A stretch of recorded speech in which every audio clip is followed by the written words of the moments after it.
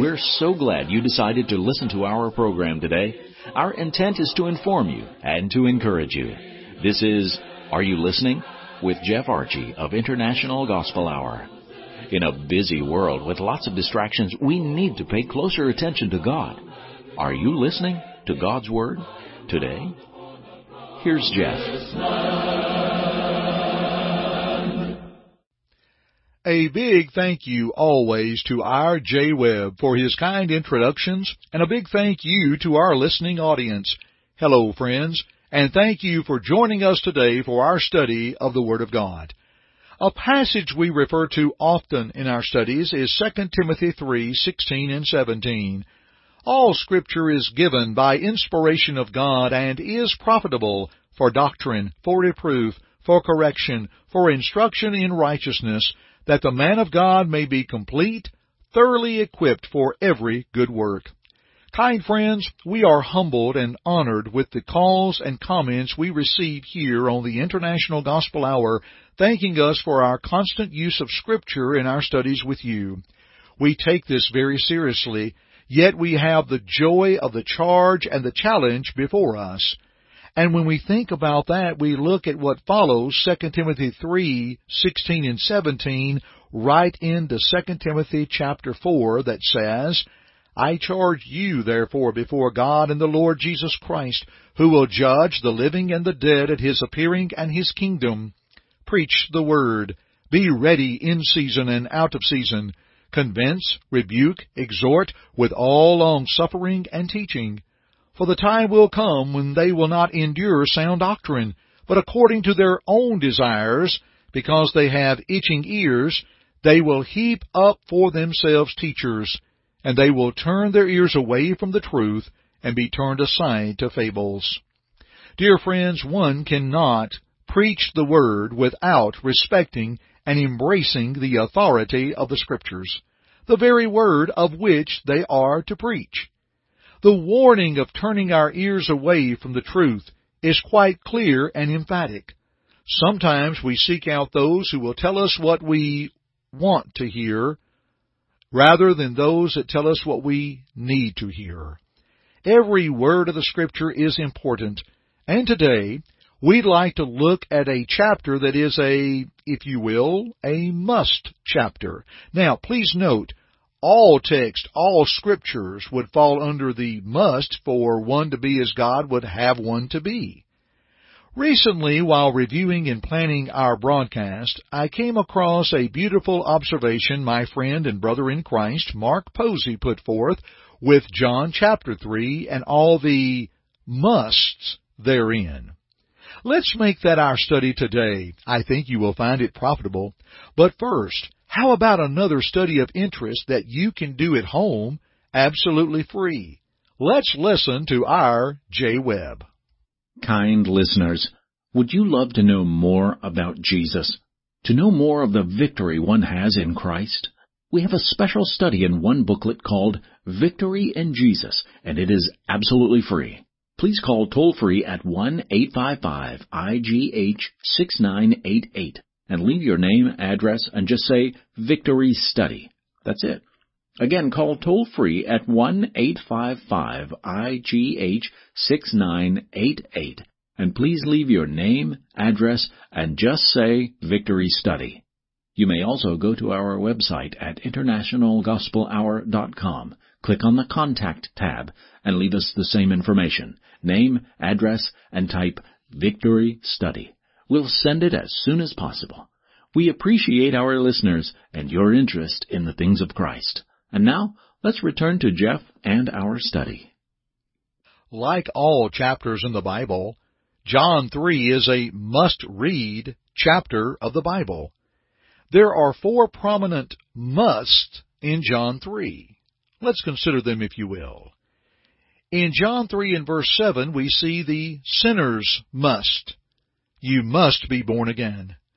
A spiritual birth came forth from this discussion with Jesus and Nicodemus. Jesus clearly taught Nicodemus this is a spiritual birth of the water and of the Spirit. The and between water and of the Spirit is a coordinating conjunction which expresses that both must be together. It is the same use, for example, as in Mark 16:16, that says, "He that believeth and is baptized shall be saved." An individual that believes must also be baptized in order to be saved due to the "and" there, the coordinating conjunction. Faith without baptism will not save a person. Shall we say faith alone without baptism shall not save a person? Let us also say that baptism alone without faith or repentance or any change will not save a person. So the "and" that is there of water and of the Spirit, used as the coordinating conjunction, lets us know how we are born again. The phrase "born again" is also seen in 1 Peter 1:22 and 23. "Seeing you have purified your souls in obeying the truth through the Spirit unto unfeigned love of the brethren, see that you love one another with a pure heart fervently, being born again, not of corruptible seed, but of incorruptible, by the word of God, which liveth and abideth forever." Dear friends, how would Peter have read "born again"? When he wrote down "born again" through inspiration, how would he read that? Would he not also acknowledge the preaching he brought forth with the apostles, the preaching of the Word on Pentecost in Acts 2 and verse 38? Well, without a doubt. And later in this same book, Peter writes in 1 Peter 3:21, "There is also an antitype which now saves us, baptism, not the removal of the filth of the flesh, but the answer of a good conscience toward God, through the resurrection of Jesus Christ." One must be born again. There is no other option there, dear friends. Number 2, let us see the Savior's must. We now drop down to verse 14 of John 3. "So must the Son of Man be lifted up." The verse says, "And as Moses lifted up the serpent in the wilderness, even so must the Son of Man be lifted up." This reference is to Moses and the children of Israel in Numbers 21, beginning with verse 4. Sadly, the people were discouraged to the point that they spoke against God and Moses. And the Lord sent fiery serpents among the people, and when the people confessed they had sinned, and asked for the serpents to be taken away, the Lord commanded Moses to put a serpent of brass upon a pole. And if the serpent had bitten any man, and that man would look upon that pole, he would live. John 3 continues that if one believes in Christ, one looks upon the cross, and is obedient unto God, that individual will not perish. A beautiful context in John 3 that concludes of the believer's actions we find in verse 21. "But he that doeth truth cometh to the light, that his deeds may be manifest, that they are wrought in God." That tells me when I believe in God, I need to do truth, to take truth, and to be obedient.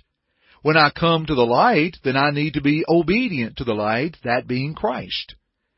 And that our deeds and our labors are wrought in God, not because of our works of merit, but the works that God puts forth for us as well. As we're here seeing the Son of Man lifted up, let's look upon the cross of Christ for just a moment and listen to this very special gift we'd like to send to you. Our Brother Jay. Hey friends, for listening today, we'd like to send you absolutely free a book titled The Glory and Agony of the Cross. May we send it to you? Please call toll-free at 1-855-IGH-6988 and leave your name, address, and just say Cross Book. That's it. Again, call toll-free at 1-855-IGH-6988 and please leave your name, address, and just say Cross Book. You may also go to our website at internationalgospelhour.com, click on the Contact tab, and leave us the same information, name, address, and type Cross Book. We'll send it right away.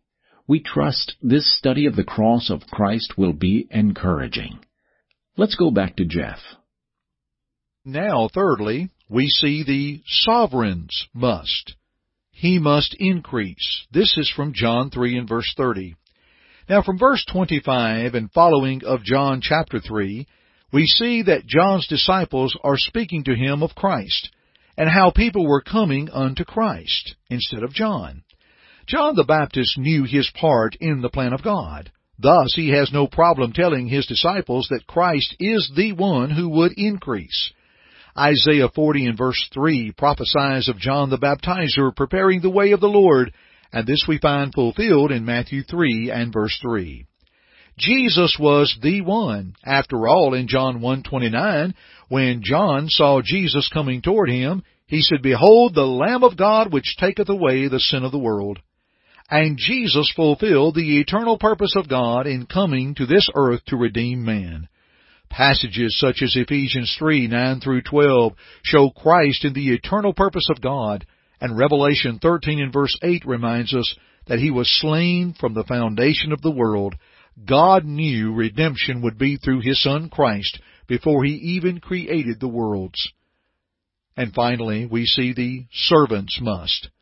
John says again in John 3 and verse 30, He must increase, but then John says, I must decrease. This is a concluding thought from our previous point, and John had no problem acknowledging he would decrease. For our application here today, please recall the words of the Lord Jesus Christ in Matthew 10:24. The disciple is not above his master, nor the servant above his Lord.